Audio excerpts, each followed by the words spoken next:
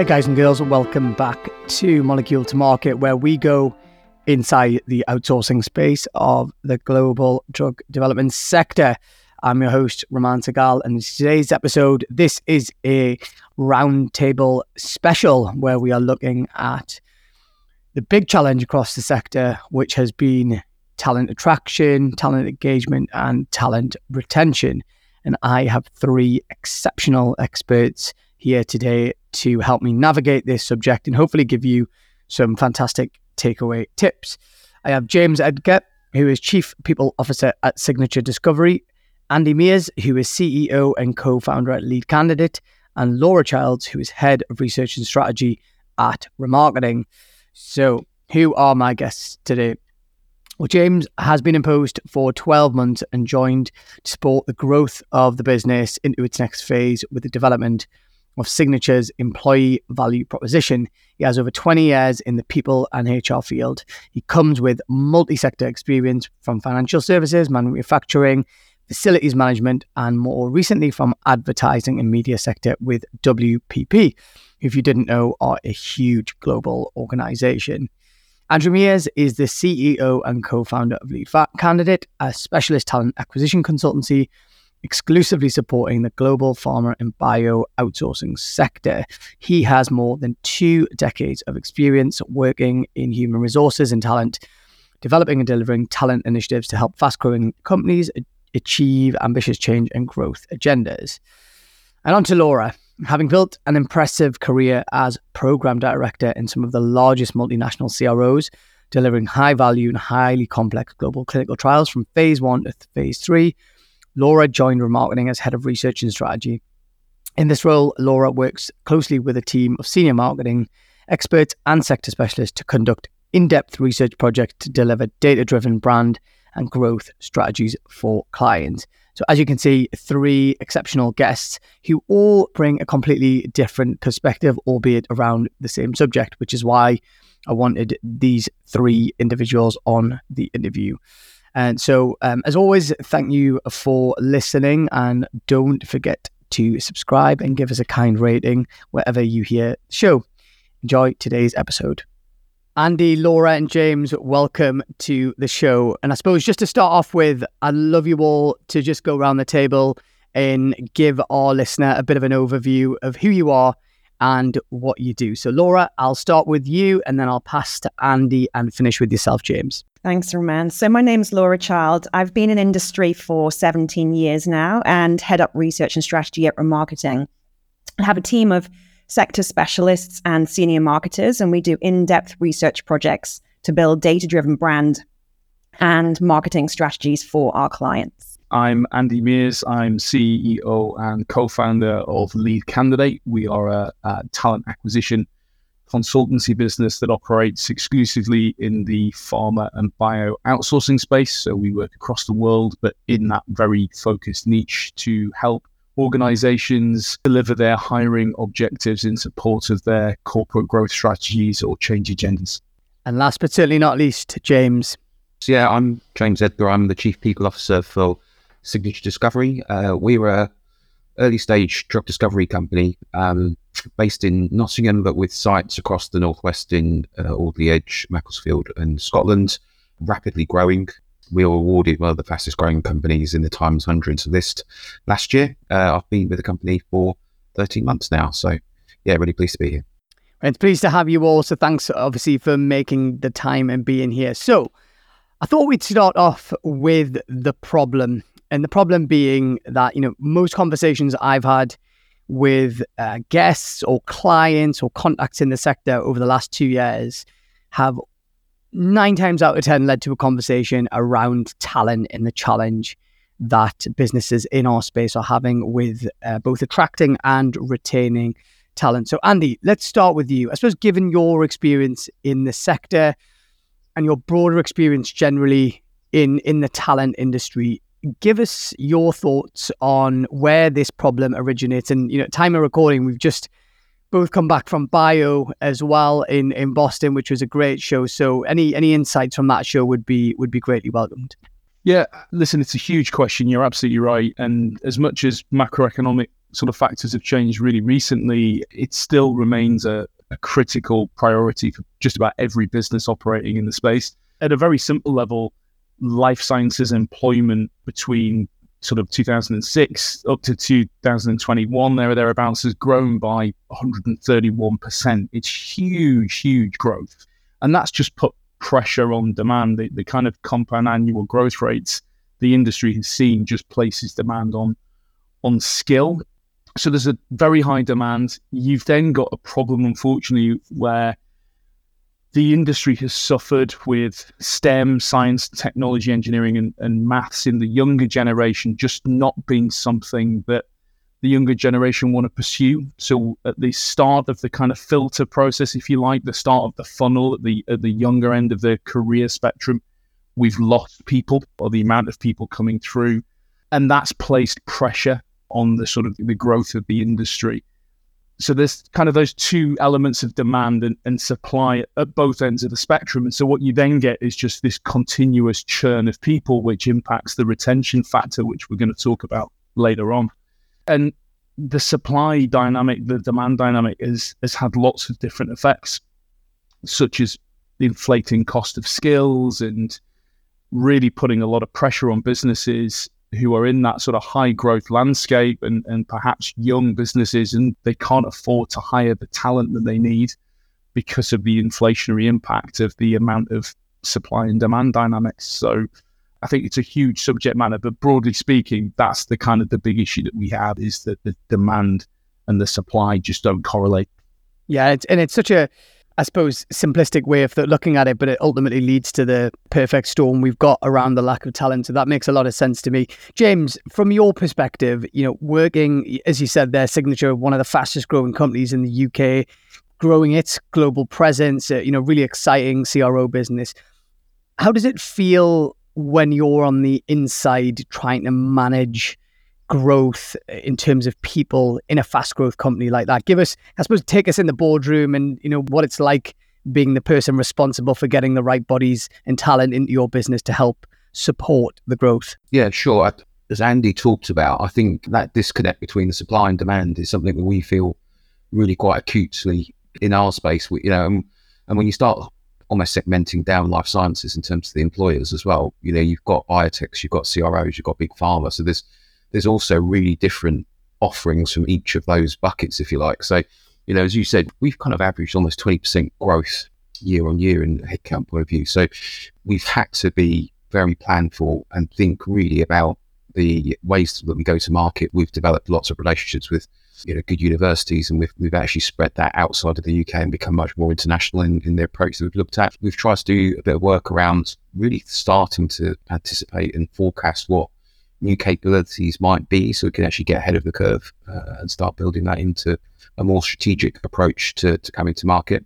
And I think there's also something about actually heading really kind of focusing on the candidate experience through all of this, because we're not complacent in the sense that we will be competing for what will be a relatively small group of people with a lot of other people fishing in that same pool. And so one thing that we're really keen to do is actually be very clear about our presence, but also make sure that presence is differentiated and it's experience that people want to come and join us. And so that's where I think brand becomes even more important in the times we're facing right now.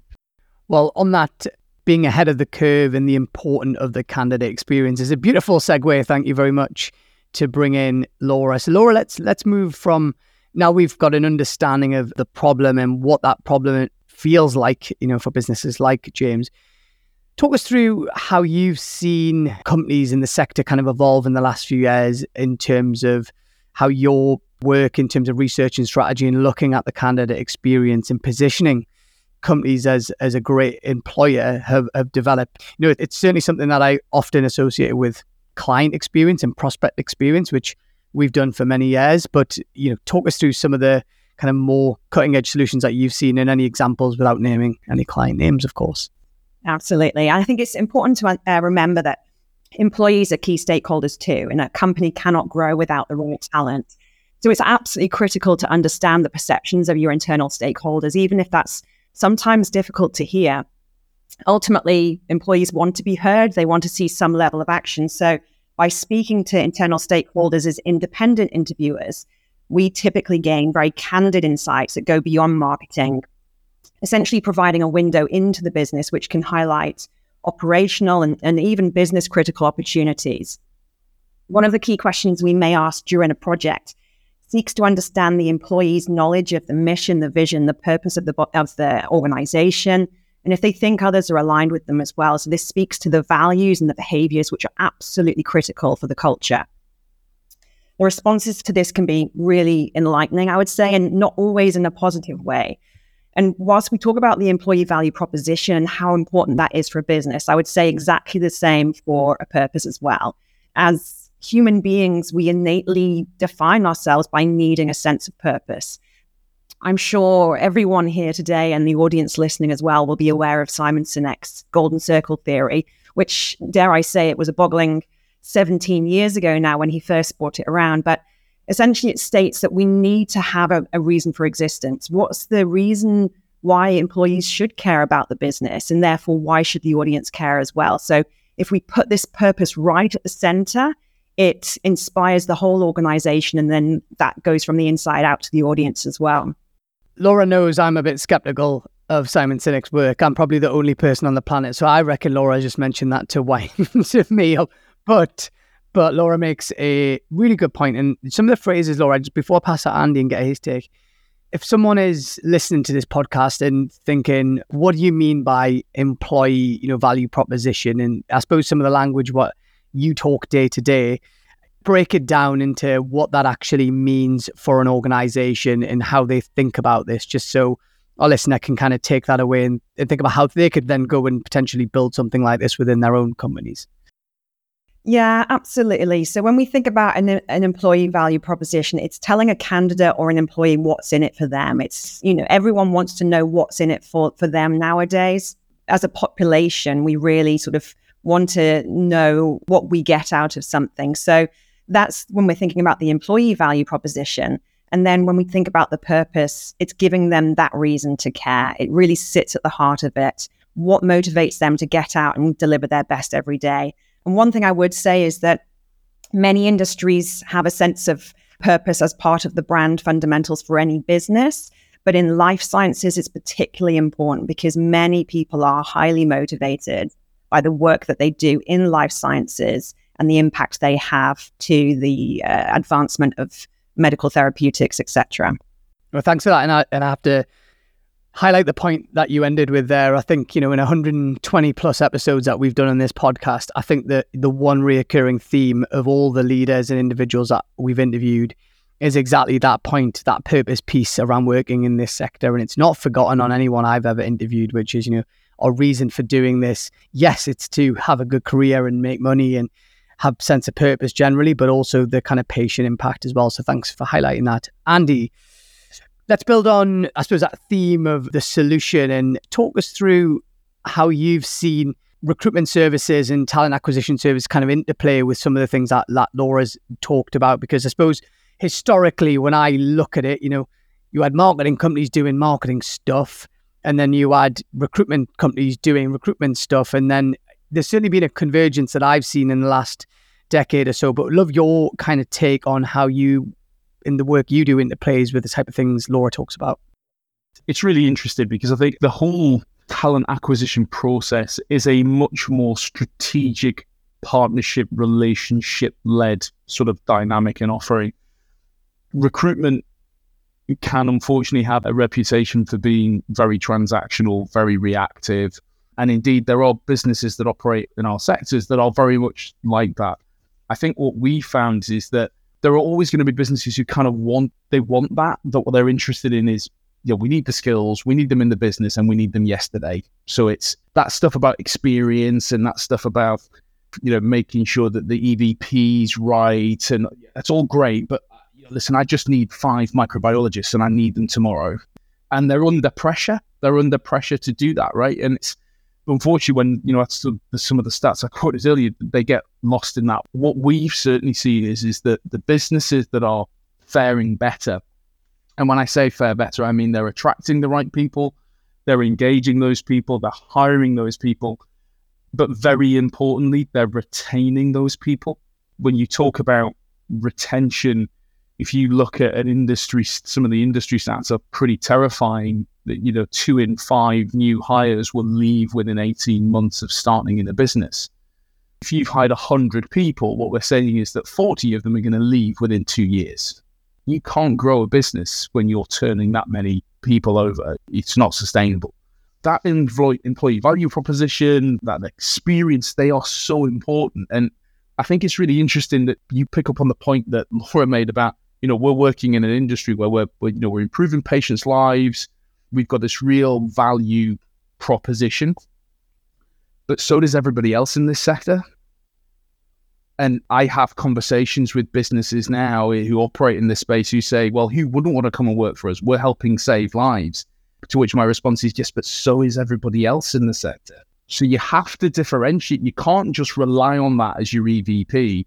It's got to be much more ingrained. And actually, the most common reason for turnover is actually lack of career development and lack of progression and opportunities to see how people can grow and evolve their careers, how they can be stimulated professionally, personally, and how they can grow as people. That's the top reason for people moving on. So I think the people who fare better are the ones who are considering these things and building strategies around it. Great perspective there, Andy. And I want you to hold that thought about retention, because that's an area that we're going to cover later in the interview. But it's a fantastic point, and it leads me nicely on to you, James. And James, Andy, mentioned brand and the real life pressure of businesses when they have to recruit heavily in fast growth businesses. Love your perspective on some of the points that Laura and Andy have talked about in some of the interplay that you've seen between brand, which is something actually you mentioned right at the start, and the real life recruitment needs, the tactical recruitment needs of a business. That is, I'm sure you hear every department screaming at you for more people. So I'd love to just talk around that and what you kind of agree or disagree with anything Andy and Laura have said.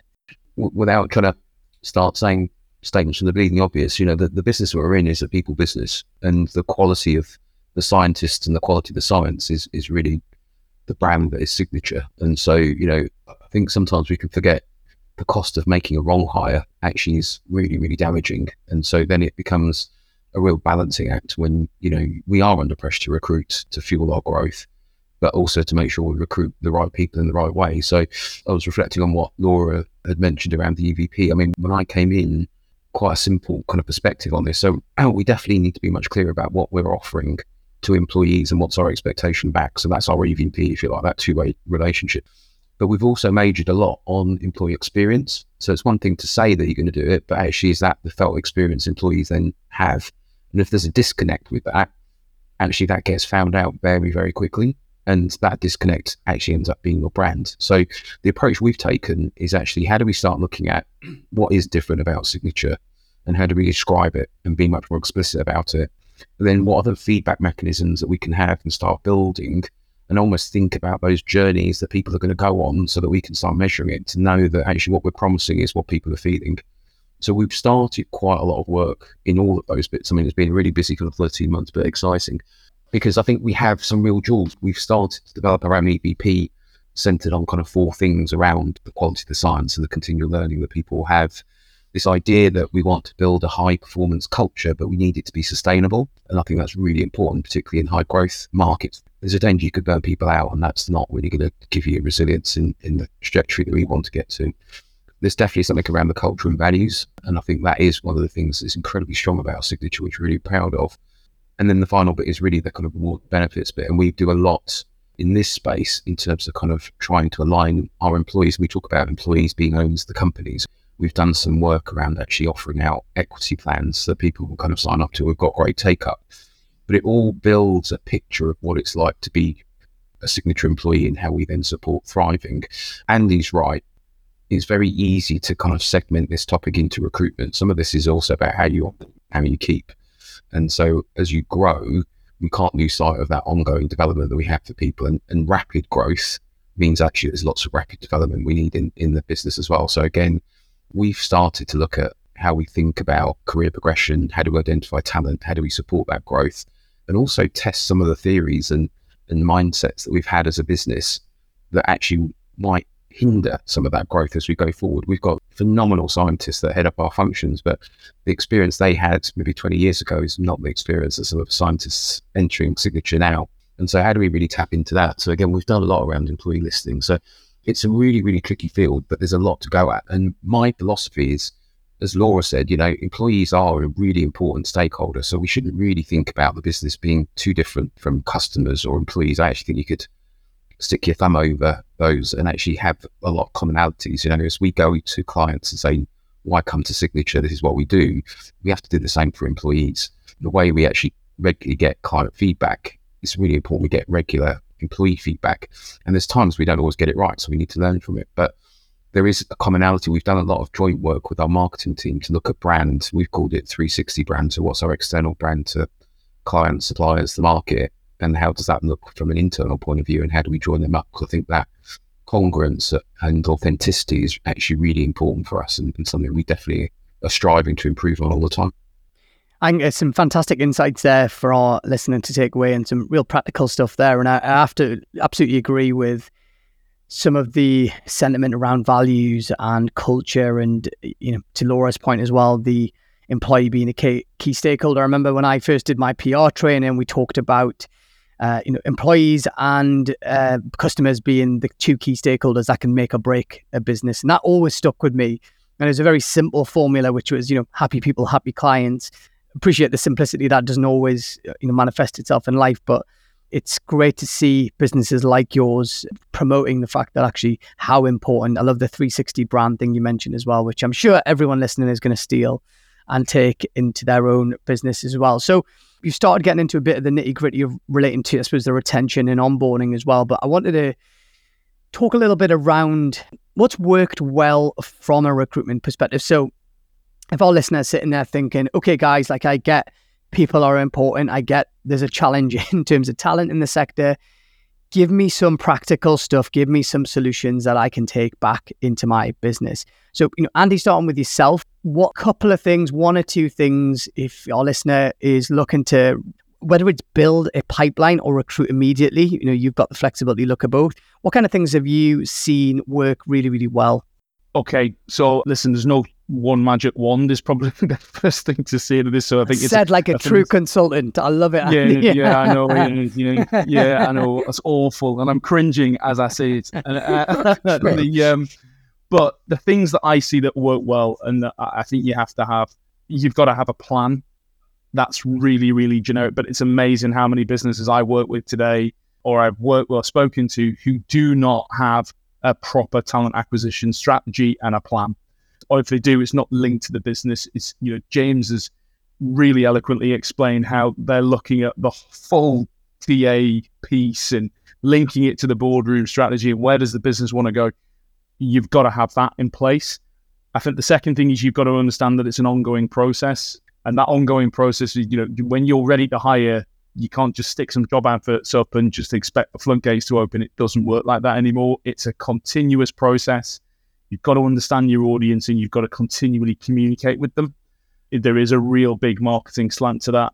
I think then you've got to get the resource mix right. You've got to understand where's your internal talent, what's your internal talent pipeline? What does that look like?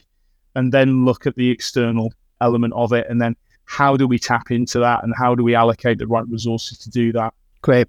The final thing is just experience. And James mentioned about the experience, as did Laura.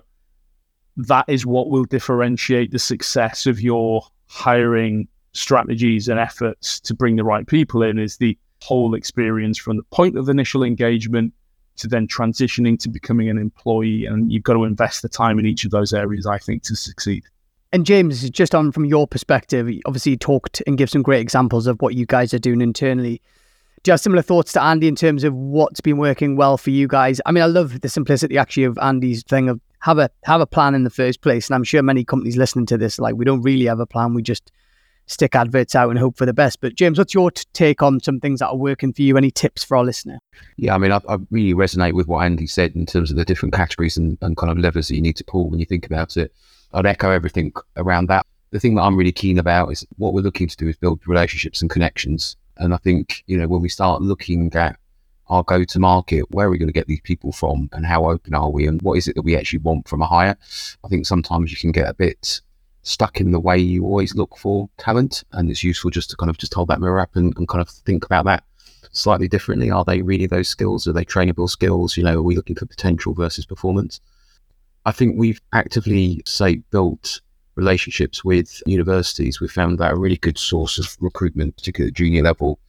And I think, some of the activities we've done is actually about building the relationship with the university rather than just going and turning on to a careers fair. We actively have university reps that often go back to their old universities, almost like an alumni type experience, but build that relationship where we do workshops with certain scientist groups. We all do interview training, we'll do CV building, etc.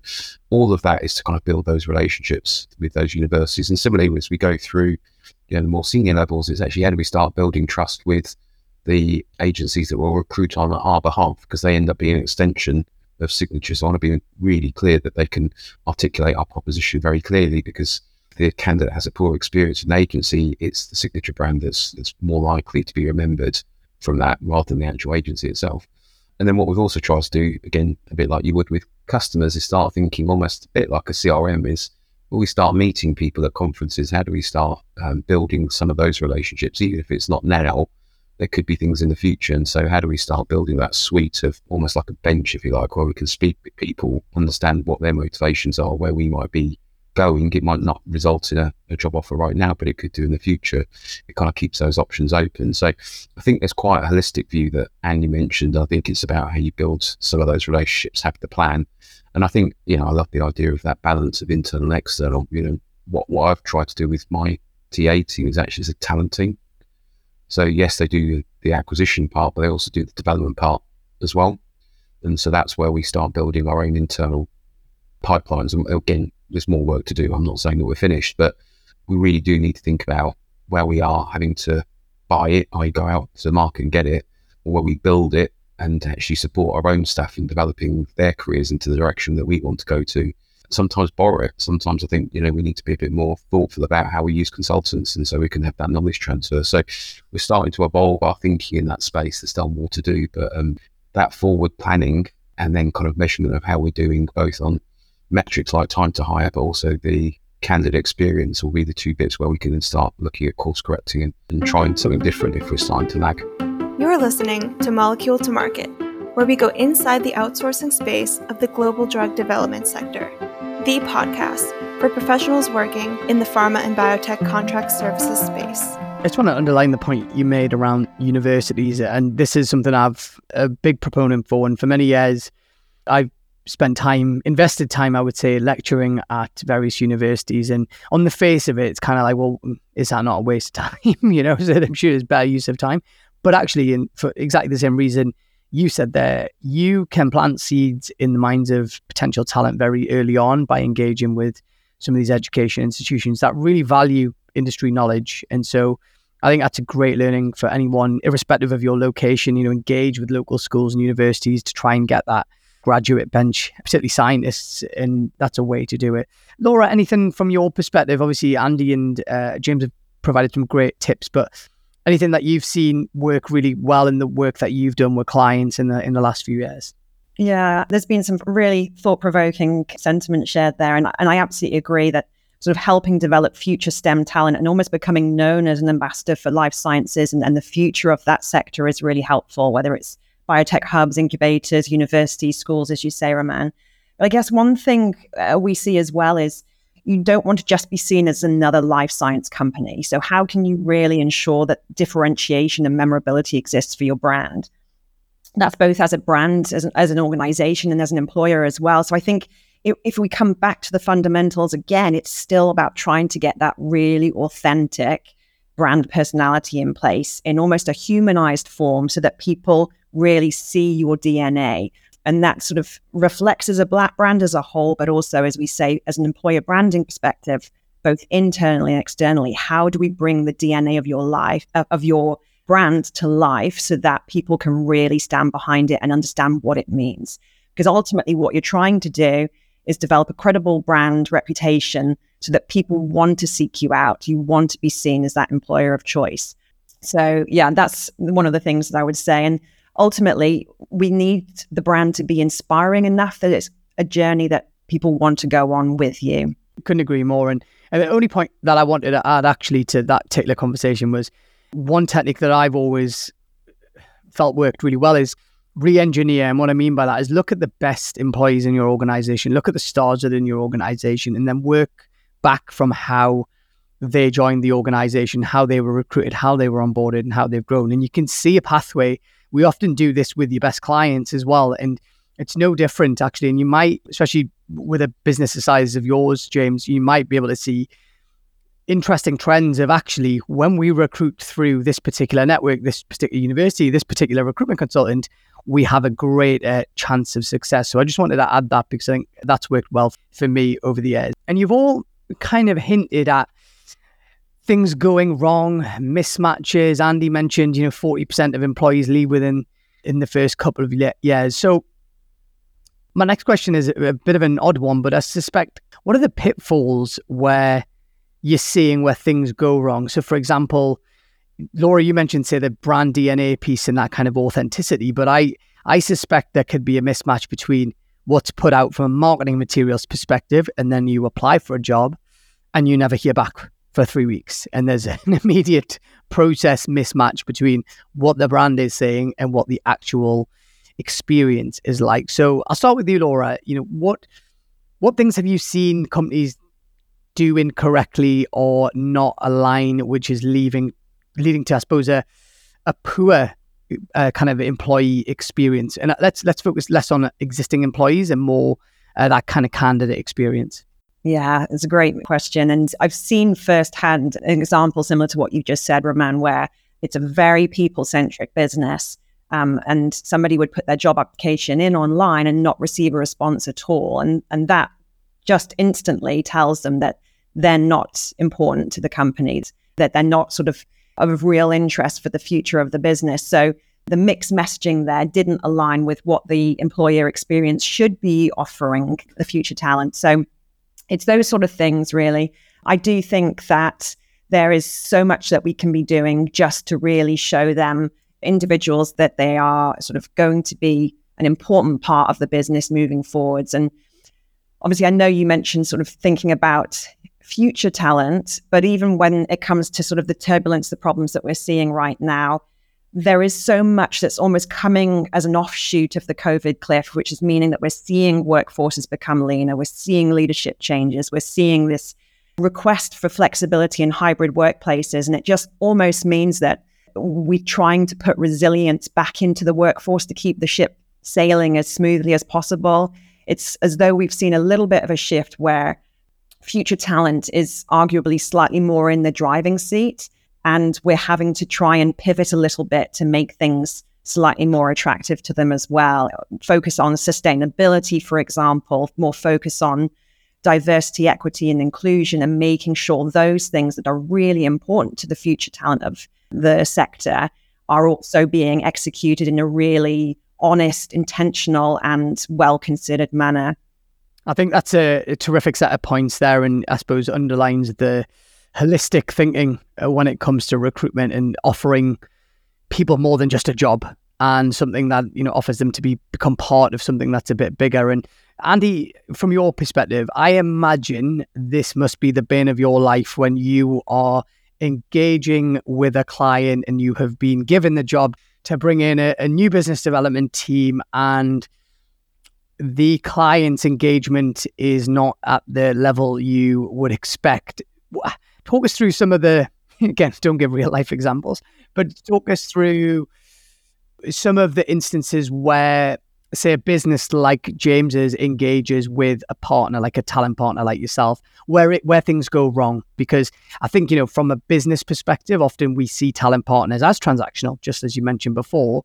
But actually, I think if they work in harmony, it can be a very powerful extension to your team. But love to hear some of the the kind of stories and anecdotes of when things go terribly wrong. Listen, I think the most common one is, and I think, I sat the side of the table that James sits on. I was a human resources generalist for the first decade of my career. So I know that this is kind of a consistent theme when you get your hiring managers and your business people who are frying out for talent and what have you, and then you ask them to attend meetings with vendors who are going to help you find that talent, and they're disengaged, or they're their mobile phone goes and so I've got to take this call, and they walk out the room because something more important's come up. And I'm sitting there saying, well, you were telling me yesterday that this is the most important thing you've got to deal with. So you need to be in the room. So I think that's a really common one where you get a really engaged talent team or a super engaged human resources function who are really helpful, but we need the people who are ultimately making hiring decisions, the people who these candidates are going to be working for. They've got to be in the room and they've got to be as engaged. And actually, I often describe sort of good hiring processes as like building a house. So you have to invest time at the front end of any process to put really good foundations down. As James alluded to, talent partners should be extensions of the businesses that they're representing.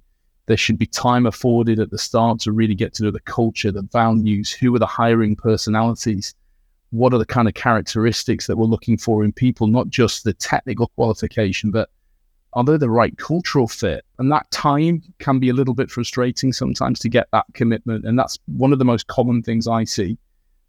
James and yourself both said something that's pretty similar around we tend to hire in our own design. And it's the most common kind of unconscious bias that we have in hiring. And as James said, some of the sort of more experienced science sort of technical leaders that they have in the business might naturally default to thinking about what they did when they were that age, maybe 15, 20 years ago. And the landscape has changed. And as Laura says, there are new things now that people are interested in. They want to know about the diversity agenda. They want to know what the corporate social responsibility is, and not just see a bit of paper with something written on. They want to see how it's lived and breathed as part of the business's operating sort of culture. They're the kind of things that will go wrong or when it's kind of the necessary attention and commitment to the process at the front end, at the start of that kind of hiring journey, is just not afforded or prioritized in the same way.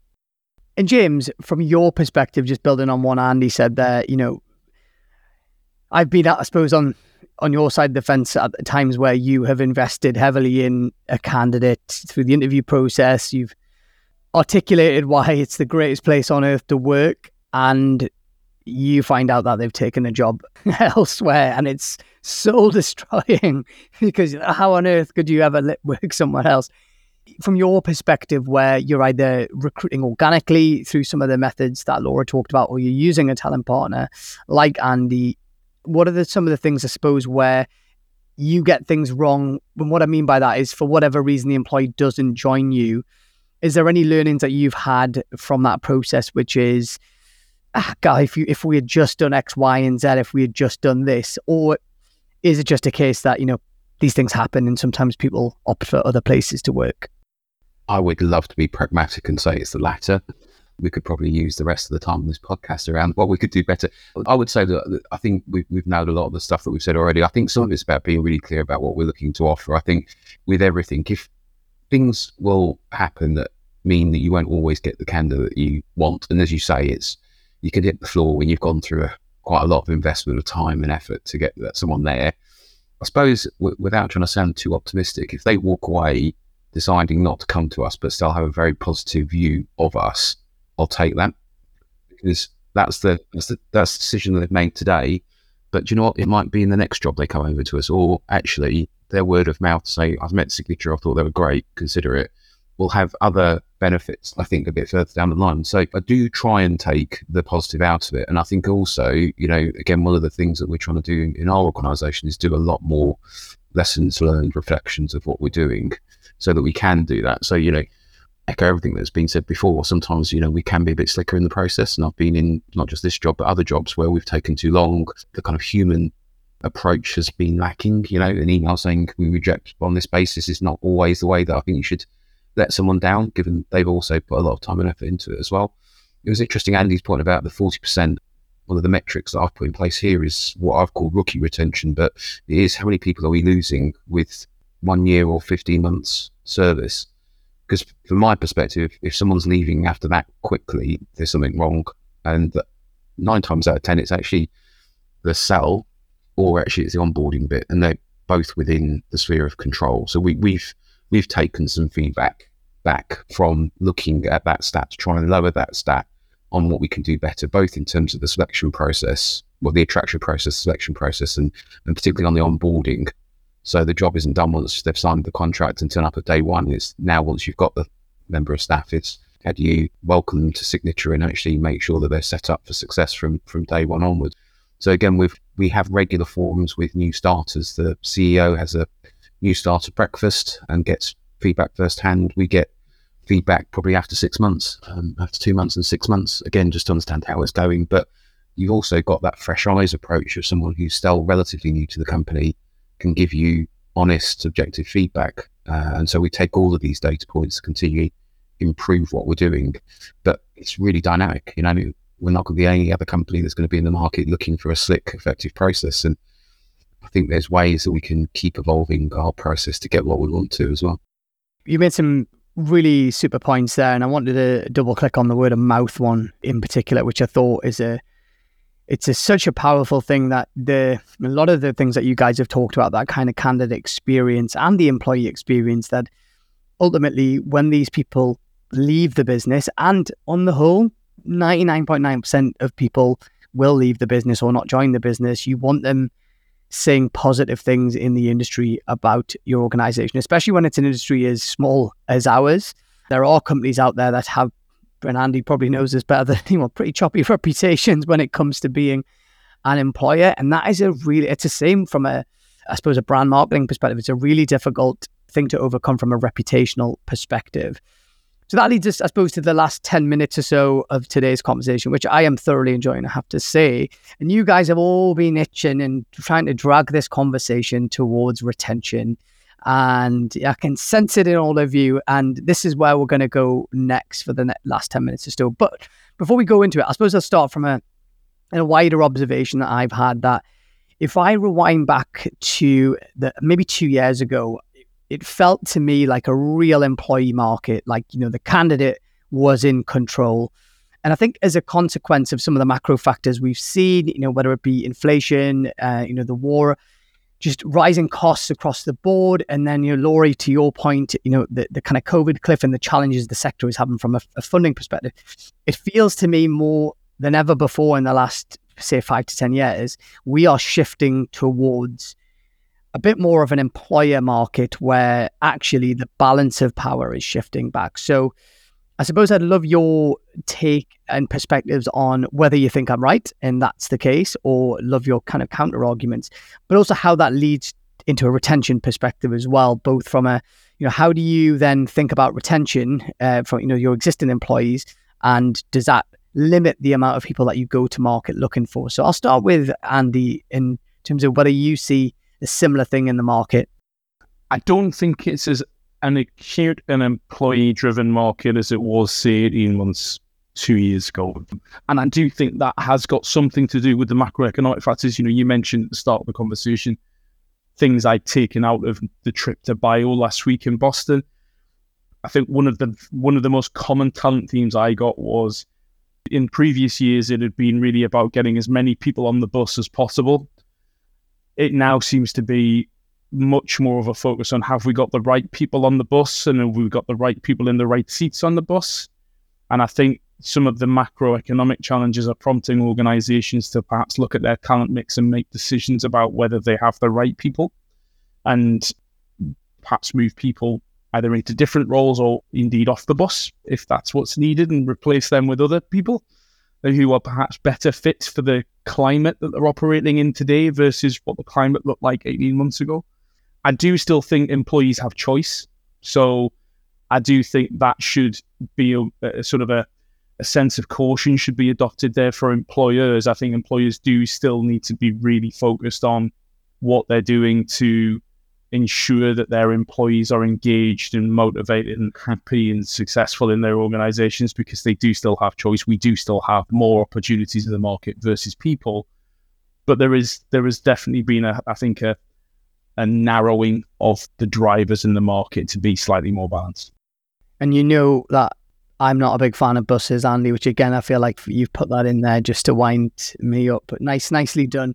Laura, employee engagement, employee retention, big part of the projects that you work on. So talk to us about, I suppose, any shifts that you're seeing going on, or indeed a greater emphasis on companies trying to retain talent and how you go about helping them do that?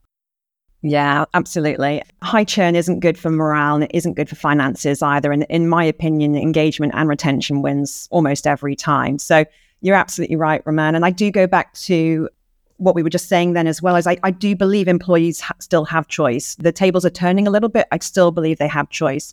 But what we're typically seeing when it comes to internal employer branding as well is many employees or future talent may think that money is quite high on the list of what they want, what is important to them. And it absolutely is, but there are other critical things that we need to pull in behind that as well. As I mentioned earlier, whether it's DEI, flexibility, culture, that fundamental purpose that we talked about as well. So with that in mind, it's kind of thinking about those things that we can do that really help with the internal employer branding. When we've got such a remote workforce now, how do we build that same sense of community with them that we would have from more of an office-based environment? Try and be creative, thinking outside the box. What touch points do you have with those employees? Also thinking about how we can bring the company values to life and ensure that behaviors reflect the values as well. At the end of the day, most folks in this industry want to be able to do their job to the best of their ability. So how can we take away the bureaucracy and red tape as much as possible so that they can actually do that? I think it's almost as simple as showing that you really care and you want to give them the best opportunity to thrive, not only caring about their journey in the business, but outside of it too. So from my perspective, genuinely caring about your employees as individuals is one of the most powerful ways to build a community of people who feel like they matter and want to be part of that community as well. Thanks, Laura. I love the last part there, and then the kind of the thoughts you had around bringing values to life and touch points with hybrid workers or remote workers. I think it's a big challenge for lots of companies. James, love your take on, I suppose, the two areas that the guys have talked about there, both the general feel of the market and whether you're seeing a shift and how you guys think about retention, at Signature. Yeah, I suppose I agree with Andy. I think there's a danger we can almost be a bit too generic or stereotyping in the way that we kind of assess the market. It feels like maybe there's a tiny bit of wind coming out of the sails, but I think employees still have choice. And I think when you start drilling down into specific skill sets, disciplines, areas, where that supply demand still remains very acute, I think it's still actually a very, very tough market that, the employee has quite a lot of kind of favouring.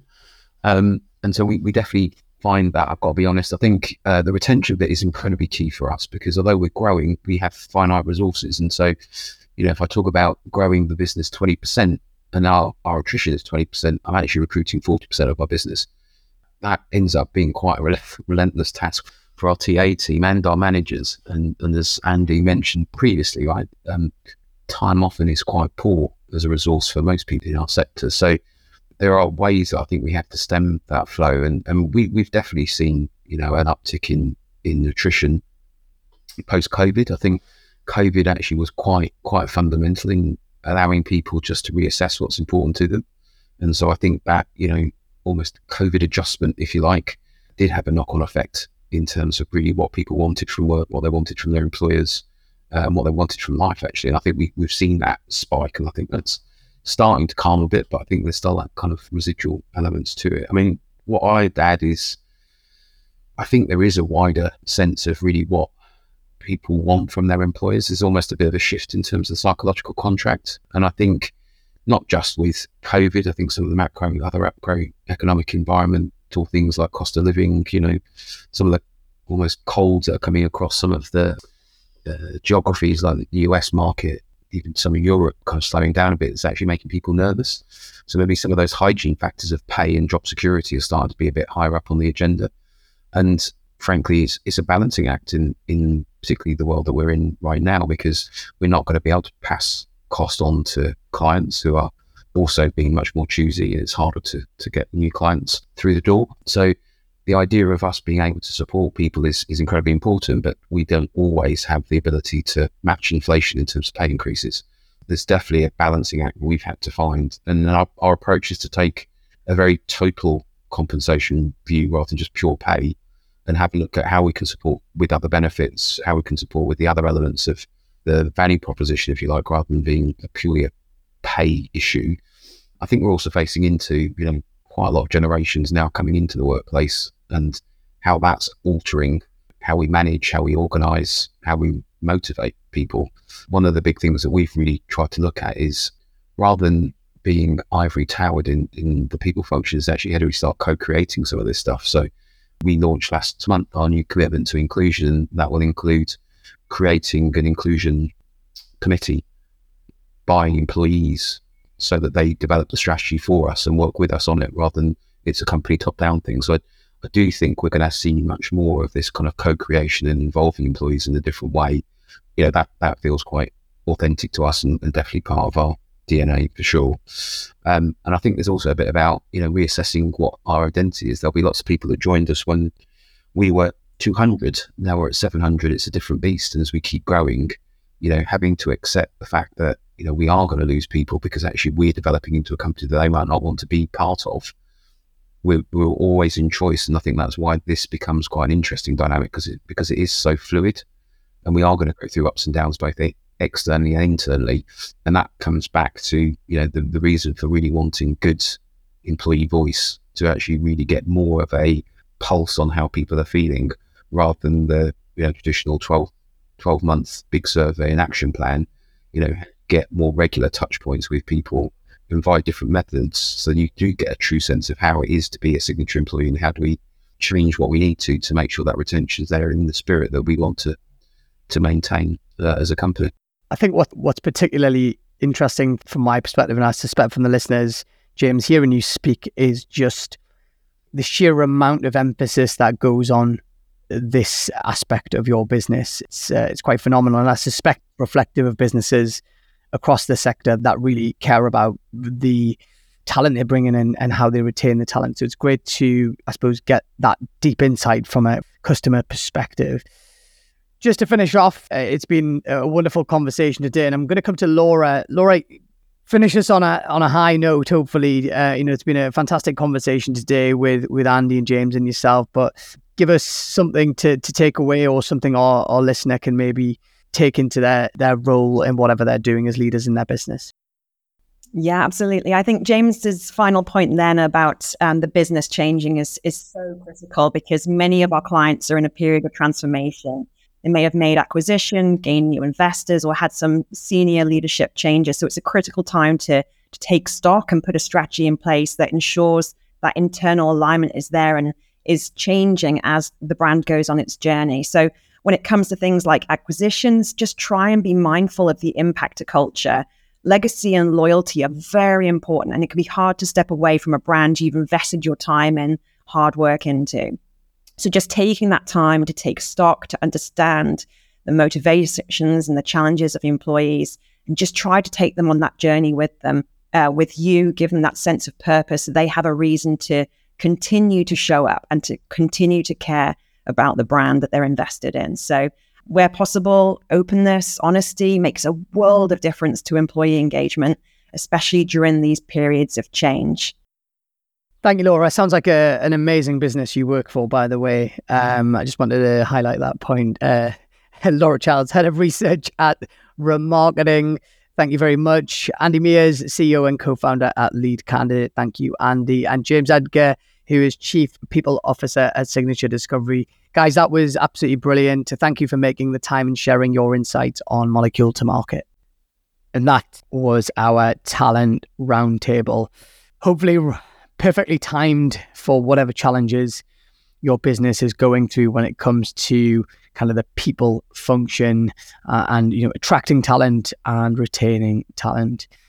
Some of the things I took from today's conversation, just to share with you, I think getting a better understanding of why we're facing this talent challenge and where it originates from, I thought was really, really helpful. And Andy, towards the start, obviously gave some great statistics that kind of talk about the challenge with retention and how that then feeds into the attraction challenge as well.